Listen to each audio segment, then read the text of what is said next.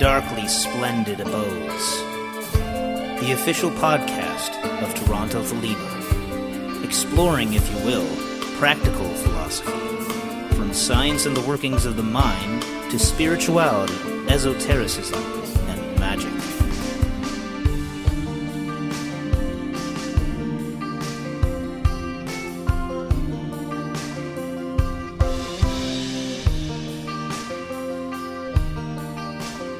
Stooping down, dipping my wings, I came into the darkly splendid abodes.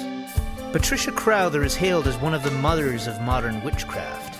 Initiated by Gerald Gardner and taking the craft name of Thelema, she went on to be a key promoter of Wicca and defender of the practice of witchcraft. We'll learn more about this icon as Rosemary Stehlik and I resume our study of women of the occult. Let's go and join Pat Crowther again. She's going to show us an occultist ceremony. She's outside. Let's have a look at this. I invoke thee and call upon thee, O mighty mother of us all, bringer of all fruitfulness, by seed and root, by stem and bud, by leaf and flower and fruit, by life and love, do we invoke thee. Holiest receiver, deign to bless and to consecrate this wine of life. So mote it be. So mote it be. To the old ones, merry meet, merry part, and merry meet again. From me to thee, so mote it be. To the old ones, merry meet and merry part, and merry meet again. Here we go. Right, we're back. That was Patricia blessing the wine. I don't suppose you have anything to say about that, really, Michael, do you? I'm a bit horrified by that. You are a bit horrified about that. We'll take some more calls. Yeah. Okay, so that's Patricia Crowther going on to the James Whale show. James Whale, that's not James Whale, I should warn listeners. This is not James Whale, the genius who gave us not only Frankenstein, but more importantly, The Bride of Frankenstein, which is one of the greatest movies of all time. No, this is James Whale, the radio show host in England. With this particular clip being taken from a series of interviews that happened in the 1980s with Patricia Crowther. Yeah, basically we've got the satanic panic period going on. So correct, yes. In full steam. Well, do what thou wilt shall be the whole of the law. Love is the law, love under will. Welcome back, Rosemary. Thank you for having me again.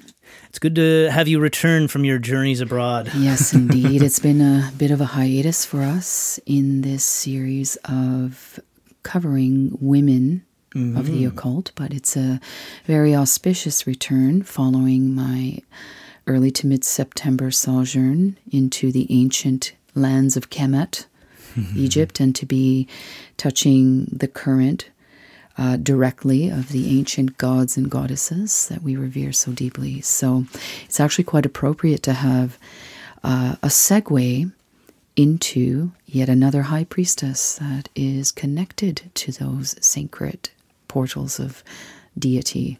Mm-hmm. And this is a priestess who is an avid supporter of what is now known as Wicca. And I don't know that it was when she first joined it. I don't. Maybe well, it was. we are going to get into that. Yeah. We're going to get into the details of her extremely auspicious connections back to the rebirth of modern witchcraft that is linked, of course, to Gerald Gardner. Mm-hmm. And England. she calls it the craft. Correct. Yes. Looking forward to this. This is kind of the big reason I'm looking forward to this is because I don't really know anything about this priestess of ours. She's quite a stellar force of nature. Just to backtrack a little bit, she is one of a triad of high priestesses that we, at this time of existence, refer to as the mothers of modern witchcraft, which include Eleanor Bone, Doreen Valiente, as well as Patricia Crowther, and they all have connections to Gerald Gardner. For those of you that are not familiar with Dr. Gerald Brousseau Gardner, he was an extremely eccentric and unique figure in the contemporary rebirth of witchcraft. We won't go too much into him because we want to make sure we focus on Patricia, but he's an extremely important link for Patricia to the religion as it was reborn in England after the repealing of the Witchcraft Act in 1951. So remember, when Gerald was doing his intense journey of connecting to the craft of the wise, he was doing it under the umbrella of a time where it was still considered illegal to practice certain arts of magic in England. And it also predated the Second World War, but we'll get into those kind of things as we move on. Yeah, it's funny, I forget about that when, because, I'm so used to thinking of things Crowleyan, all the things about Aleister Crowley, and you're right, like at that time it was still, we still had those laws in place. And of course, legend is such that we at this point in history know that both Gerald Gardner and Aleister Crowley were in connection with each other. And they were, for lack of a better word, striving to manifest a magical path that involved joined forces between Thelema and the rebirth of modern witchcraft. Now, that did not come to pass. However, that was something that was in the works between their correspondences. And we will learn later on that the future husband of Patricia Crowther was an extremely close friend of Gerald Gardner. So that's what her gateway was to his world. It's extremely fascinating. So we'll go right back to her beginnings to see the magic unfold of her contributions to modern witchcraft. Is it true that she was born during a storm? Isn't that wild? I was going to bring that up because, as you know, we left off with Rosemary Norton, who, of course, is also a Libra, of course. Patricia Crowther is also a Libra, who was also born on the night of a storm. Well, to be exact, at 12:30 a.m. on October 14th, 1927. So there's this sort of continuing dovetailing of our topics from one figure being featured to the next, which I find really fascinating. Yeah. And just to backtrack a little bit, Patricia was born to Claire and Alfred Dawson in Sheffield, which is a sort of industrialized, hardworking part of northern England. Just like many a heavy metal band. Yeah. Double horns being thrown as we say that.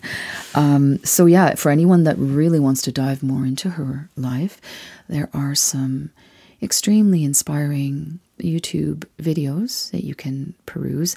Some of the information that you will hear from me today is drawn from a 17-minute video produced by, I believe the gentleman's name was Terry Sly, if I'm not mistaken, but he had some pretty excellent information. So I pretty much took point forms of his mini documentary outside of other sources of research that I've been aware of with regards to Patricia since I was 21.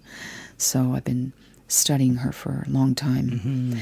But to get back to her birth, as you said, like Rosemary Norton, she was born to a thunderstorm. I find it interesting that it's been raining all day once again. So, the Dawsons, who are her parents, they lived next to a woman who made a living as a palm reader. She was clairvoyant. Her name was Madame Melba.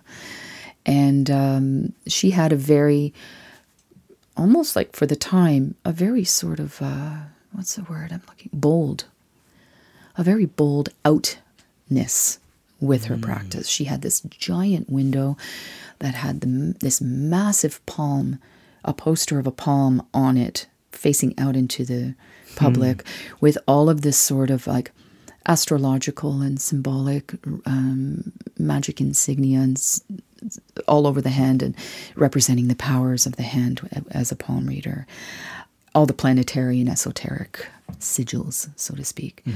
And the Dawsons, Patricia's parents, did, I don't know how they were exposed to this, but they did hear a prophecy that Madame Melba felt compelled to tell them, that the daughter that they had just given birth to was going to be very famous in the future, and that she would have a significant impact on the public, and that her life was going to be very intensely influenced by the moon to such an extent that this child herself will be a fortune teller and a clairvoyant and a seer, and will have an impact on the world thusly. So that's pretty cool. Yeah. It's always nice to have that said about you ahead of time. Yeah, it's kind of like, yeah, it's inspiring. I'm sure the parents were just tickled. Good. That's great. So yeah, this child, this young Patricia, was extremely shy, very artistic, and had a penchant for dressing up as a fairy and kind of prancing through the garden, and just, very high level of imagination. I'm waiting for this to diverge from Rosalie Norton. I know. It's fascinating because their lives are very parallel. There's a lot of parallels going on. And during one sort of kids' party, there are photographs of Patricia as said fairy being sat on a crescent moon and whirled around by the children as sort of like the crowned fairy of the moon at a very, very young age. Despite this, the shyness prevailed, so her mother felt compelled to enroll Patricia into ballet, into dance class, to try to get her out of her intensely cerebral shyness and inner state of being. And what better way to do so than in the hall of the Fairy King? Right. Well, that's the Mountain King, I guess, but yeah. Absolutely, yes. Midsummer Night's Dream.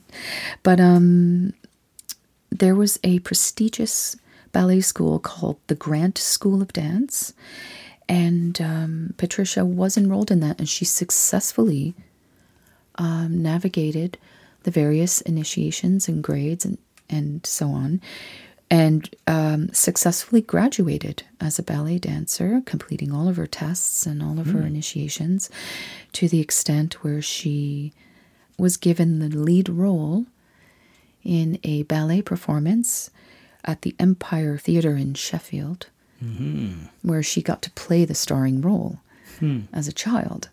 So it's kind of like therapy through learn to swim by throwing the child into the deep end sort of thing. But she navigated that quite successfully, and I think it was the seed that needed to be planted for her future career in entertainment, which prevailed through the ages. Now remember, this happened just before the outbreak of World War II.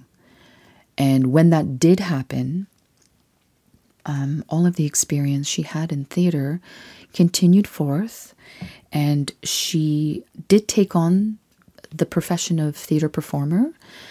There was a pantomime performance of Aladdin in which she plays something that's called a tiller girl. I'm not quite sure what that is. Oh, you remind me. I wanted to look that up. I don't know what that is. The bottom line is her career in theater was continuous, and it diversified as she grew older.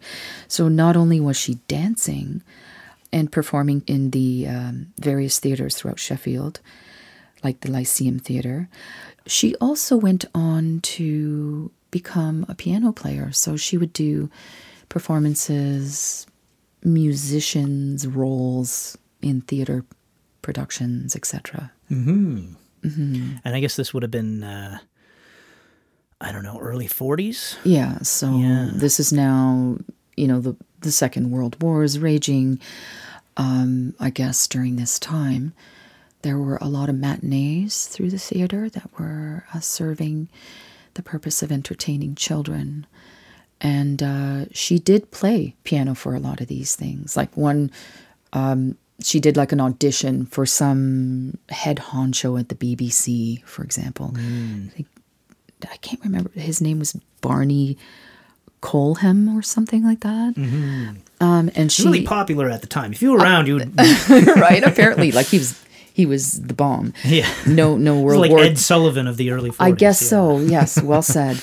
And he was the host of a program called. Well, he produced a program called Let's Have a Go. Who was hosted by someone who referred to themselves as Wilfred Pickles. Let's have a go. That's like such a British wink, wink, nudge, nudge. Yeah. Bob's your uncle. Yeah. Know what I mean? Know what I mean? Know what I mean? I'd like some Prem. I'm sorry, I'll stop.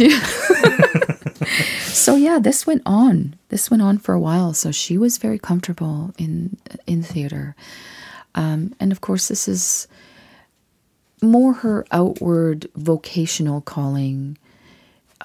In the meantime, she had a very private pursuit of educating herself when it came to the ancient mythologies of Greece. And so she was very private about that. She was seeking the continuing presence of a mother figure in her life. So she found comfort in representations of the Great Mother and the goddess of the moon, whose daughter she felt she was, sort of thing. So I find that really enchanting. Yeah, I was listening to a YouTube video of, there's a bunch of these invocations, I think they are, of the various different signs of the zodiac. Oh yes, we'll get into that. Yeah. She, and this is what's so great about her and her husband. Well, we're coming up to that. That's a great segue. It's around this time with this, Wilfred Pickles deal that she meets her future husband, Arnold Crowther, who apparently he was playing as a performer a summer session at the Shanklin Isle of Wight. Now this man was a magician. Yes, not in the Crowleyan sense, of course. He was so like the sleight of hand stage performer magician. Yes, he was a puppeteer, a ventriloquist, a pull the rabbit out of the top hat kind of gent. One day I wish to be referred to as a pull the rabbit out of the top hat kind of gent. What a skill. With all due respect, though, no disrespect to the theater performers who are magicians out there, it does take a very cunning and clever person to be that swift. And charming. Yeah, that's right. And he had his whole thing, the cape, the cane, the whole thing. And he also performed for children's matinees. And that's where their world came together, because she would be playing the piano while he's doing his thing. Beautiful. And then lo and behold, before you knew it, in the same place, in this particular place they were working in, they came to get to know each other better, so to speak.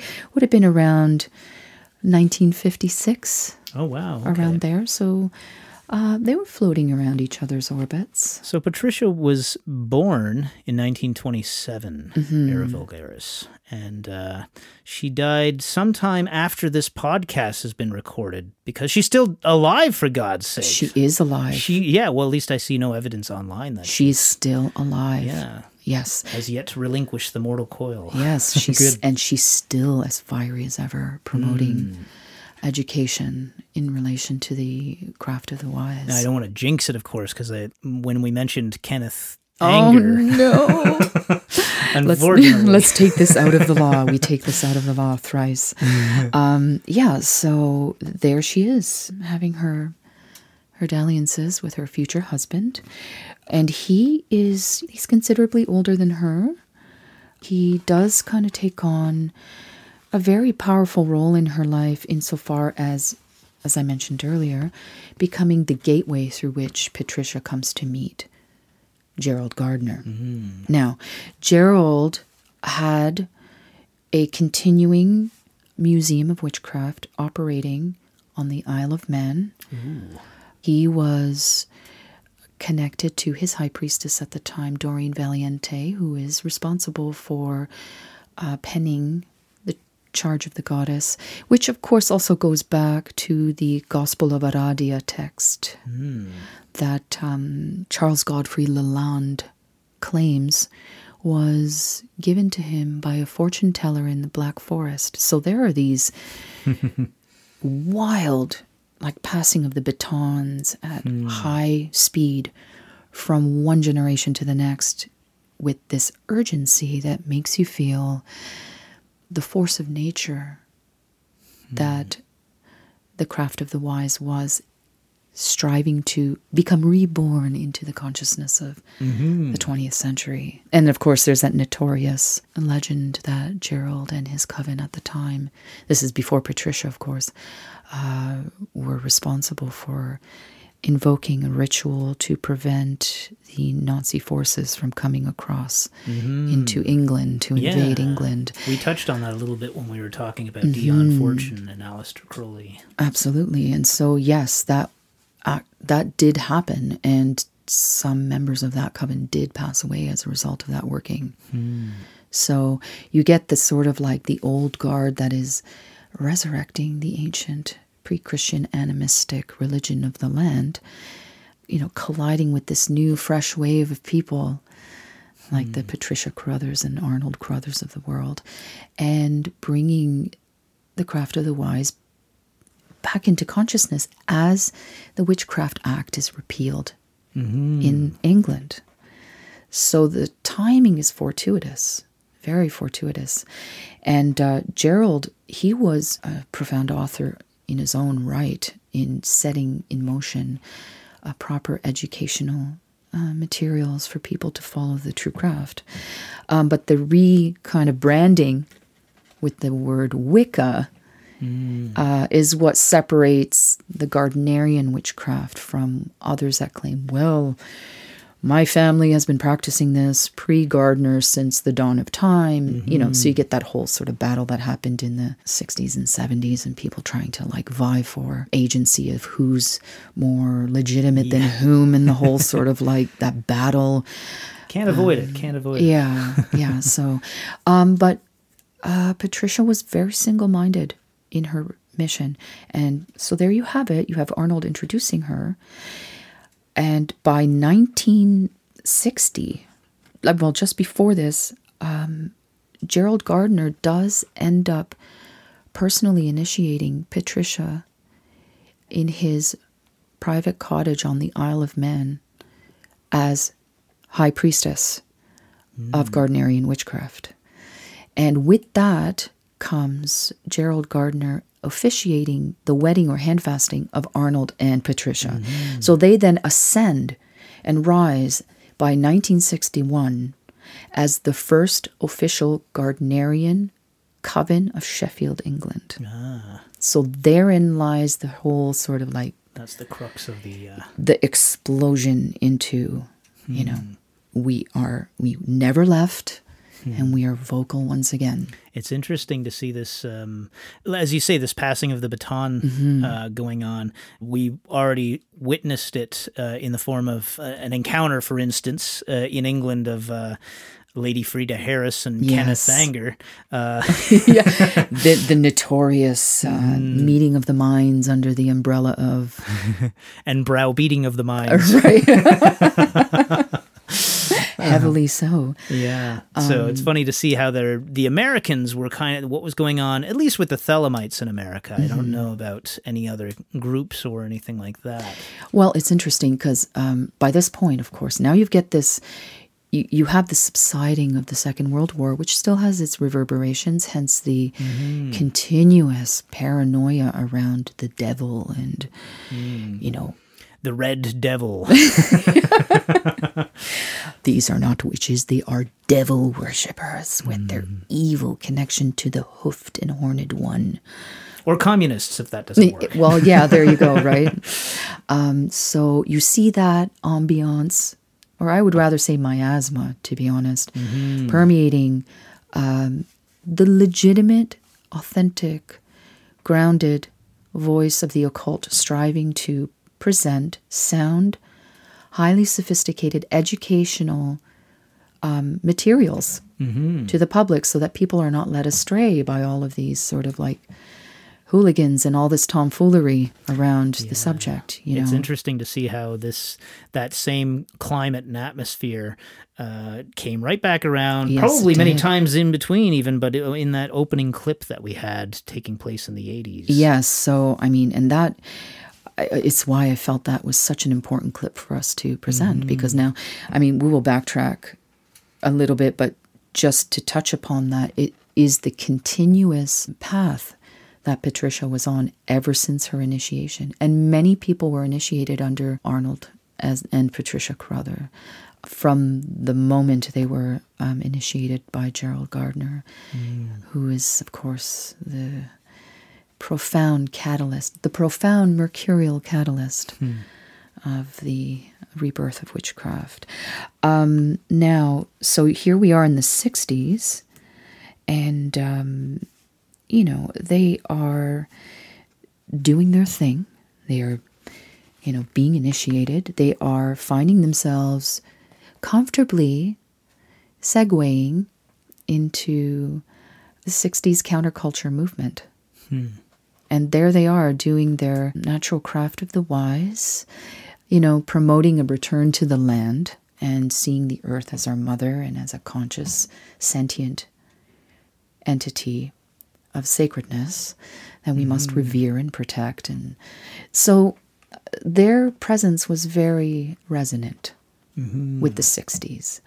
By 1961, as I mentioned, they did officially have their coven operating. And this went on to open the gateway for a series of materials that they wrote. Patricia and Arnold Crowther wrote several books together, such as the wonderfully titled Lit Off the Cauldron, which had like a foreword in the beginning by Dr. Leo Louis Martello, who's a very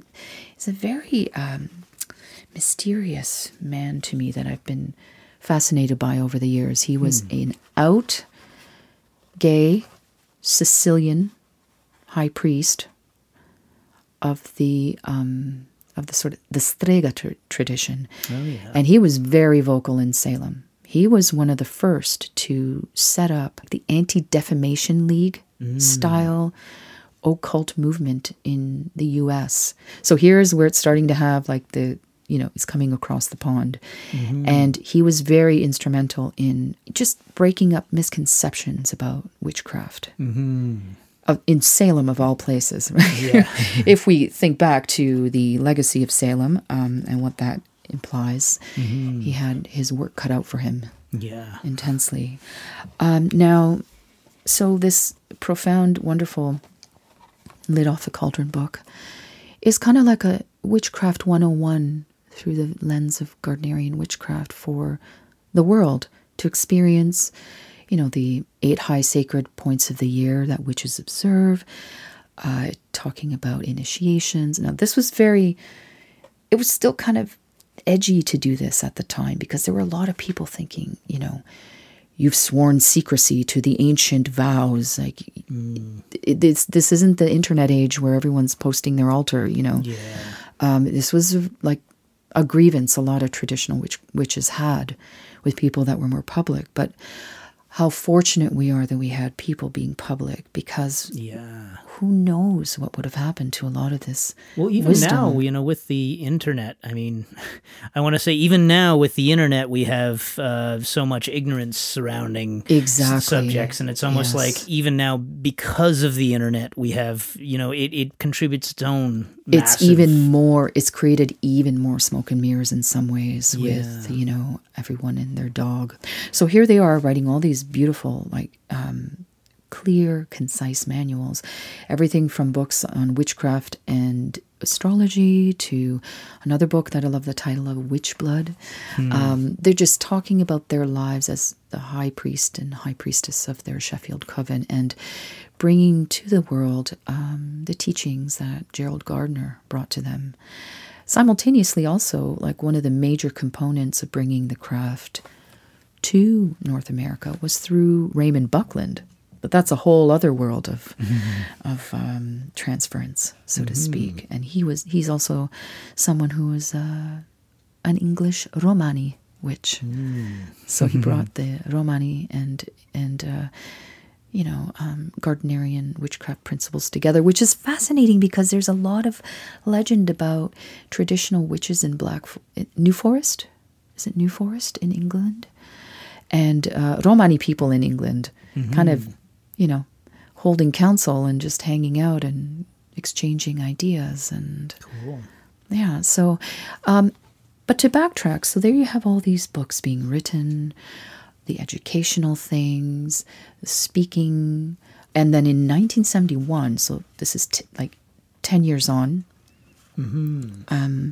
Patricia and Arnold Crowther write and present something that gets broadcasted on the BBC radio known as A Spell of Witchcraft. And this is what you were referring to earlier about the sort of radio presence that Patricia starts to have, such as the series of astrology dealing with moving through the 12 houses of the zodiac. And she has invocations dedicated to each sign in the zodiac.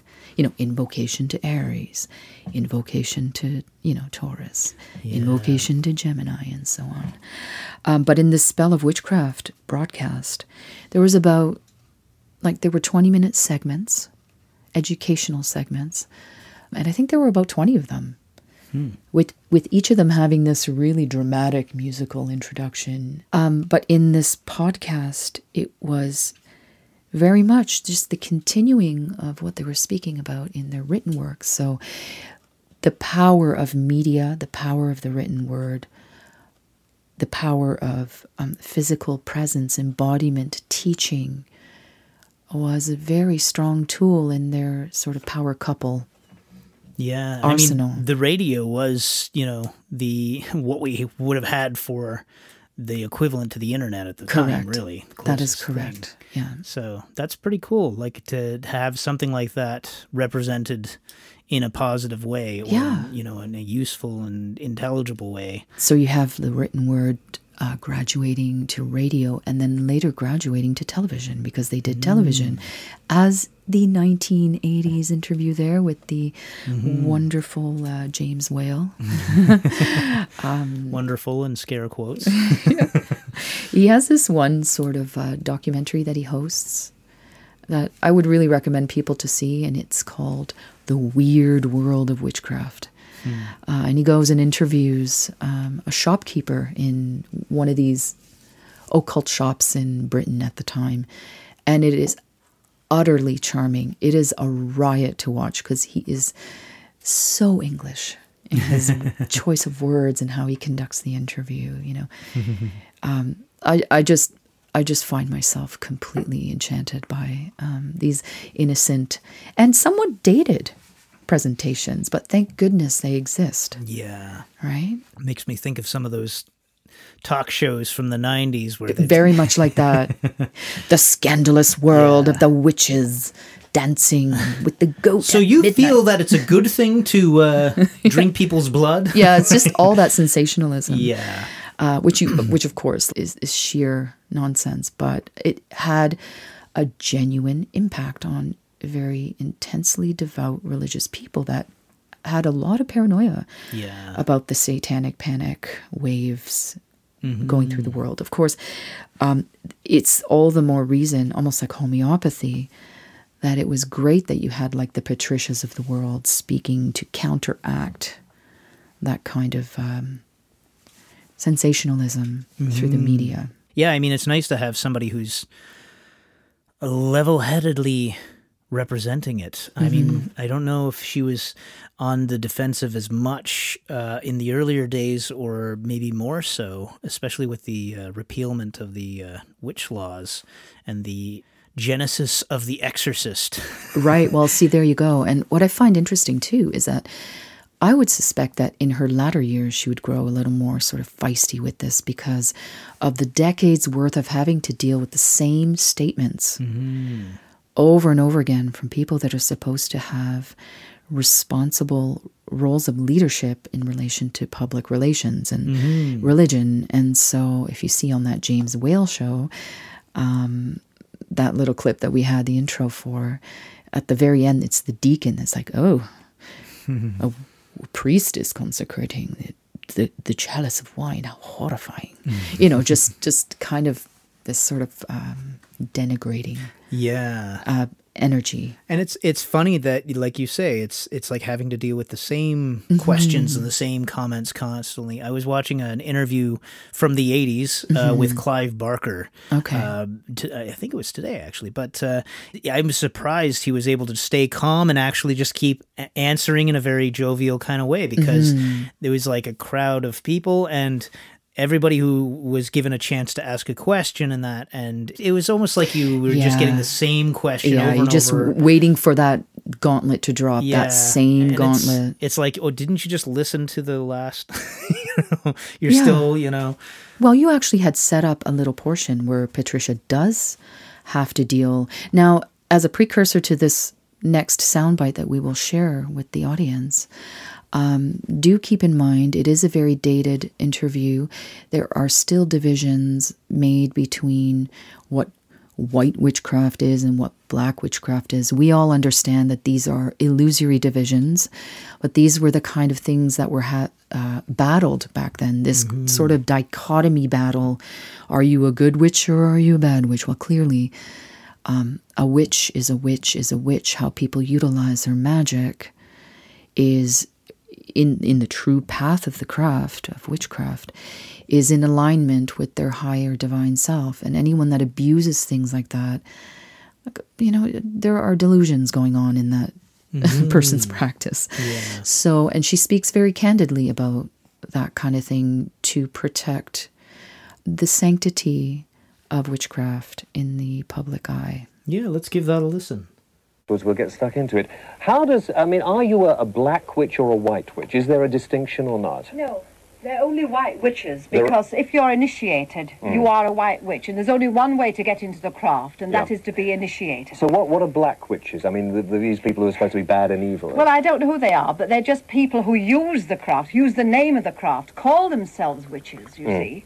And they're nothing to do with it, really. Okay, right. Thank you, John. That's answered, hopefully, you. Chris. Yeah, and it's funny. So there you go, right? You hear that? She's very feisty. I love her fire. Yeah. And you can tell she's a little, it's just this bombardment of these, why should she have to answer for something that's nothing to do with her? Absolutely. It's like somebody just picking some random practice from the other side of the world and asking you to be accountable for that. And it's like, I don't even know what you're talking about, you know. And now keep in mind, she's got this deacon there. She's got some extremely kind of strict-looking representative of the Christian church there, who kind of looks like really sort of smoke and brimstone or whatever, fire and brimstone. And then you have James Whale, who himself is clearly suspicious of the occult and kind of takes on a little bit of a cheeky approach, at least. But even during the interview earlier, at some points of this particular 1980s interview, he even looks straight into Patricia's eyes and says, okay, let's calm down here. It just gets so fired up. Yeah. So it's fascinating to see her strong-willed, eloquent, elegant, autonomous presence rise to the occasion and hold her ground very strongly and sophisticatedly, if there's such a word, with sophistication. And she is a true high priestess in her composure and presence. It's very profound and inspiring to watch her take on the tsunami of discrimination and misconception and just hold her ground. Yeah, it's when it comes to the craft, there is that distinction where we can say Wicca, we can say the craft, but it does seem like there's more than one thing going on. So it is kind of difficult to put it all under the same umbrella, it seems like. Oh, absolutely. Witchcraft has an extremely diverse and, multidimensional presence on the earth since the dawn of time. In every culture, in every group of peoples. It was particularly important what Gerald accomplished because, at least in England, because he helped to facilitate the rebirth of a consciousness that was in secrecy and lying, behind the forest for a very long time. And it seemed almost prescient for him to write. He wrote High Magic's Aid under a pen named Skyer. And it was in this particular manual that he revealed some of the more secret rites, the forbidden, you can't speak of these things, but because he was under a pen name, he hid behind that to reveal. And he couched it like it was fiction. So this is how he got around. Such a Gemini. He was a true Gemini. He really created bridges as a psychopomp between the old and new worlds. So it was very powerful to have Patricia and Arnold Crowther continue that into not only with their own writing, but then further into radio and then further into television. Now, during one of these interviews that was recorded for the A Spell of Witchcraft series in 1971, Patricia speaks of a particularly deep and occult experience that she had educating people about out-of-body experiences.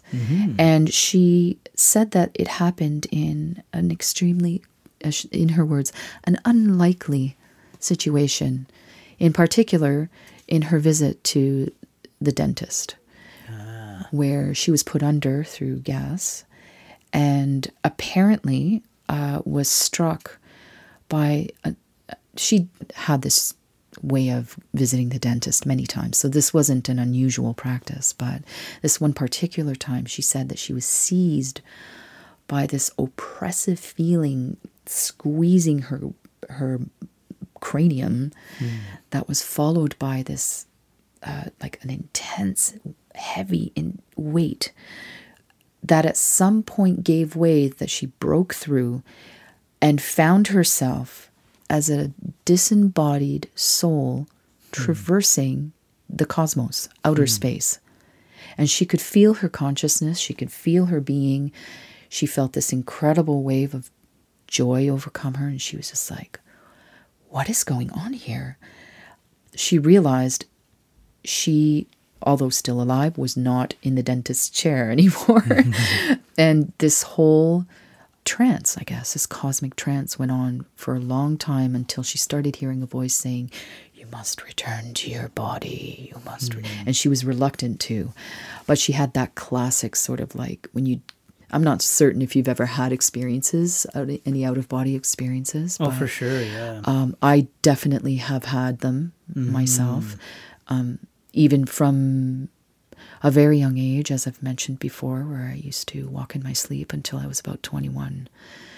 So during a meditation into my 20s, I did have that experience of when you break out of your body with an umbilical cord and you're looking down on your seated body, realizing that your body is up against the ceiling. So I've had that experience. So when she was describing this, I'm like, I know what this is. I know what this is. Eventually she did return to her body, and the doctors and nurses were like, we thought we lost you. Apparently she was gone for a very long time, but it was like her intimate understanding of life beyond this conscious world that we exist in.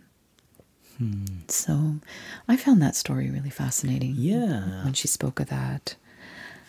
So with that, it deepened her public service role, very much as Madame Melba had predicted, because she started taking on experiences where she would help people with spells. She would exorcise people's homes of ghosts. She would cast people's astrological charts and read their tarot. So she became like this, kind of like the cunning woman, the cunning woman that serves her community on a multidimensional level. I think I remember seeing something, watching some of these videos on her where she had past life regression. Oh, yeah, that's right. Yeah. That's a good place to go back to. So here they are, Patricia and Arnold Crowther are doing their thing. I guess at some point during their union, she felt compelled to have some sessions with a hypnotist. Mm-hmm. And several sessions happened without anything coming to pass. But at one point, during one of the sessions, I remember this, thank you for reminding me. At one of the sessions, she did break through to like the 17th century. It was like at the year was 1670 or something like that, where suddenly her voice changed under hypnosis, and she had the voice of like a crone. And she was going on about living with her hen and her cat and her frog and her duck, and she kept referring to herself as Polly, like not polyamorous. I mean, her name is Polly. Just to clarify there, her name was Polly in this past life. But she, in this embodiment, in this state, was declaring how people would come to her as the local cunning woman and would ask her to do services for her, spell casting, etc. And there was this one soundbite that I really enjoyed of her saying in this crone's voice, "I despise these people. They just come and use me and slander me and call me a witch. But here they come again, asking for their spells." She does such a good voice for that, too. I know. So it was really her beef with humanity was this incessant need to be helped with spells. Spells in particular that revolved around love spells. And there would be people that would come crying to her, "Oh, I need a spell from you to bring my lover back," that sort of thing. And in one of the spells that was given through Patricia's voice, this crone declares, "Take the blood of a virgin and a hair from your husband's head and cook it together with some sort of stew. Mix it well, concentrating on your desire." And to the client she declared, "Recite the following chant. Get thee a man, get thee a maid, mix it up well and be not afraid. This you will get, this you will eat, mix it with bread and mix it with meat." It sounds like the Brothers Grimm, or like, it kind of reminds me of like Hans Christian Andersen, with Hansel and Gretel going into the forest. So it's charming, but you can imagine what that kind of program, like what kind of impact that program had on people listening. Like, you see, it is the work of the devil, you see, I was listening to an interview with a gentleman who was, I think he ended up being he didn't like to call himself the head of the craft or whatever, because I guess the craft doesn't seem to be structured that way. Various incarnations of witchcraft, whether they be traditional, whatever somebody identifies as, people self-initiating, that's also something that evolves with the 60s. Well, before that, of course, but that became a conscious thing for people that they had no idea about. But within the craft, it is very much like, witchcraft is like, it attracts a herd of cats. Everyone has complete respect for each other's autonomy. Everyone is their own agent and has a direct pipeline to source. We are the embodiments of the divine. We are the microcosm of the macrocosm, etc.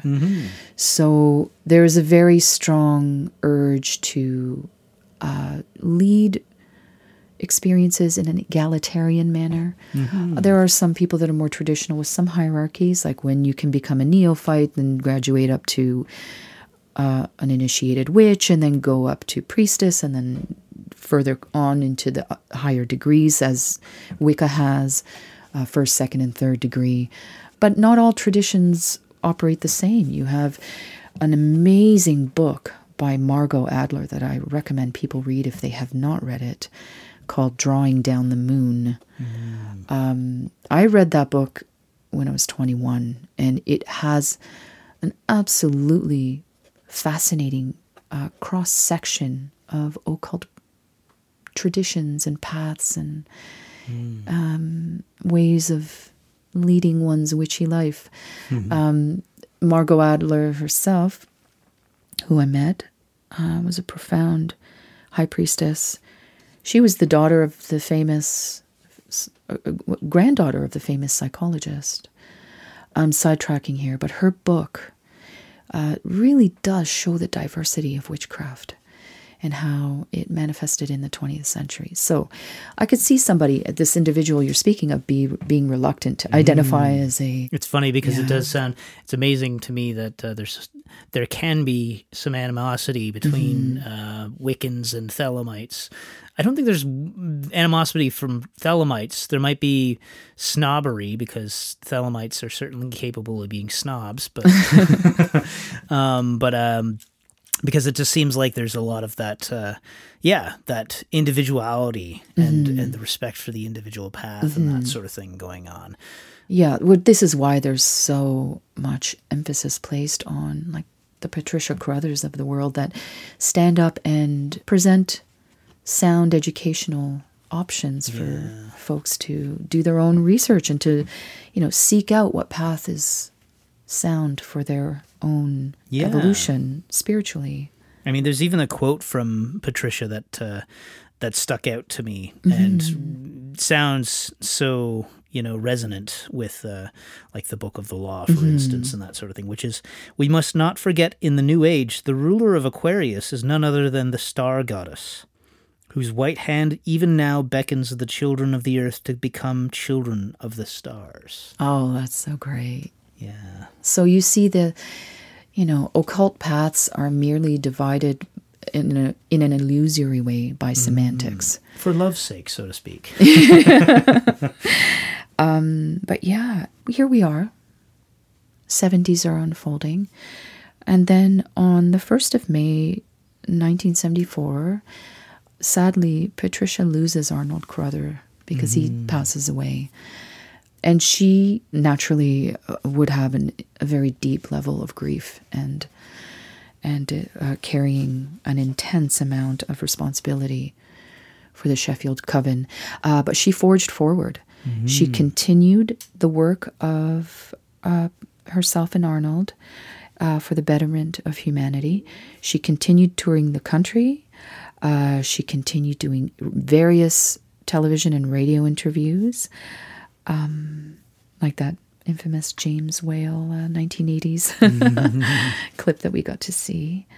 And then when she hit 70, during one of her deep meditations with her magical group, she received like a sort of message from the cosmos sort of thing, where she heard a voice saying that it was time for her to identify herself as the grandmother of the modern craft of the wise. So it's moving into the crowndom now, with her teachings. And she, unto this day, continues this path of teaching. She was, as well as Doreen Valiente and Eleanor Bone, recognized for their contributions as founding members of the modern rebirth of witchcraft, at least in Europe. And in, I think, 2014, there was an official creation of the Doreen Valiente Foundation.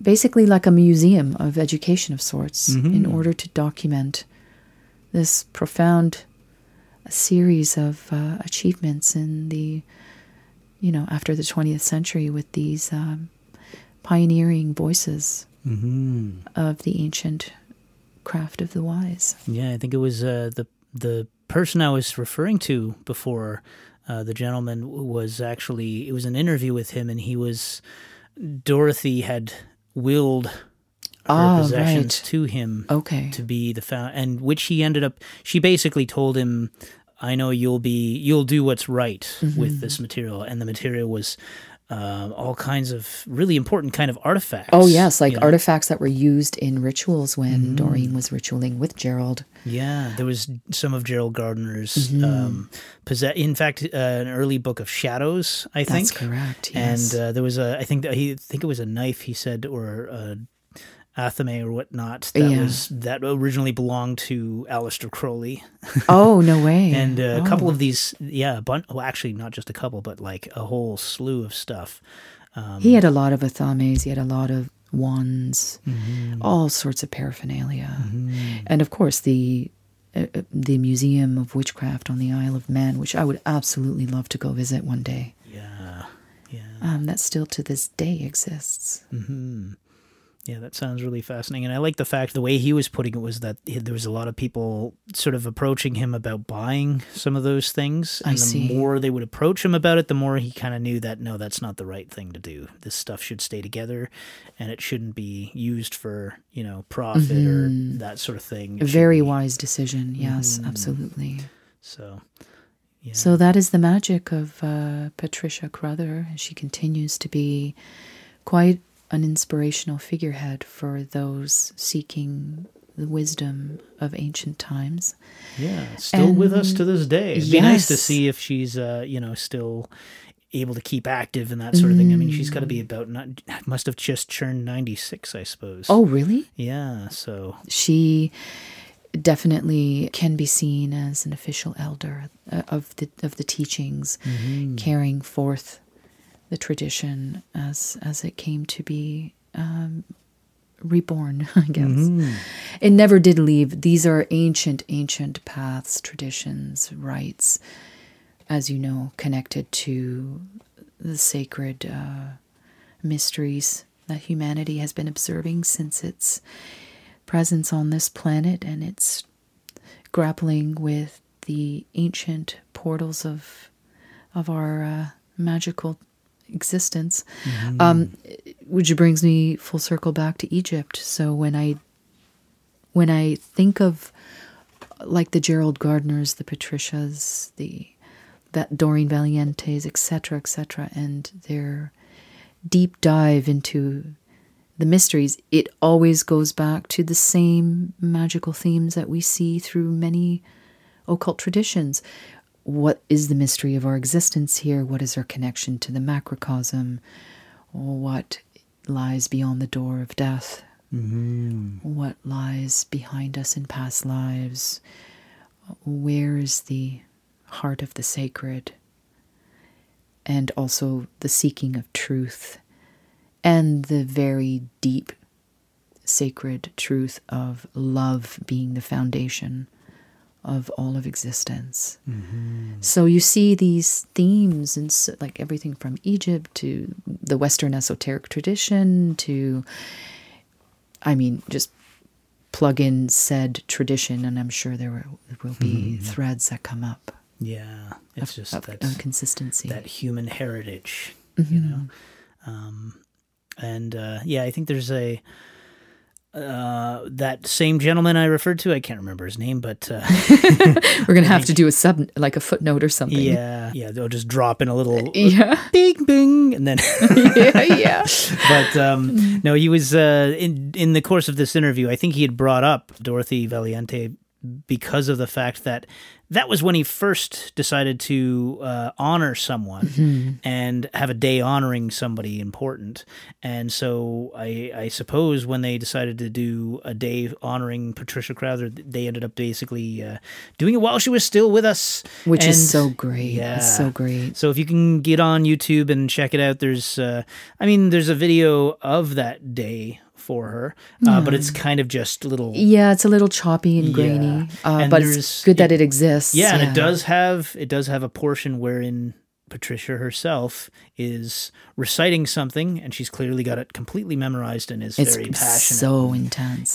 It's great. It's very impressive, and definitely worth checking out. Yeah, so she would have had an incredibly charismatic presence in ritual, given her theater background. And that's the thing too, is that not only did Patricia and Arnold write these books, but they penned new songs and new rites to contribute to the Gardnerian tradition. They contributed their own creative homage to the divine in the form of song and poetry and ritual. So it's very inspiring to have that level of devotion to the path before you, at least while one of them is still alive. Yeah.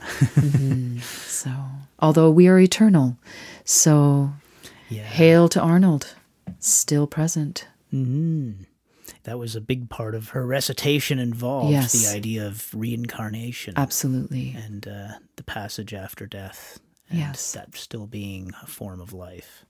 Yes. And she's a firecracker. I really like her.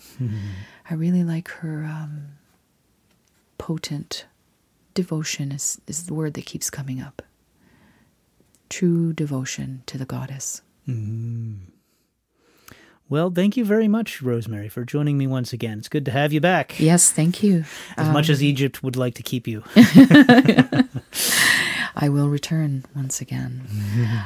But I definitely urge anyone who's interested to follow further to hear some of those charming episodes of A Spell of Witchcraft, and perhaps to navigate the various incarnations through the 12 houses of the zodiac that Patricia offers. I listened to the Aquarius one, and it was... Oh, did you? Yeah, it's a really great little guided meditation, so very powerful. Wonderful. Well, thanks again, and 93. 93.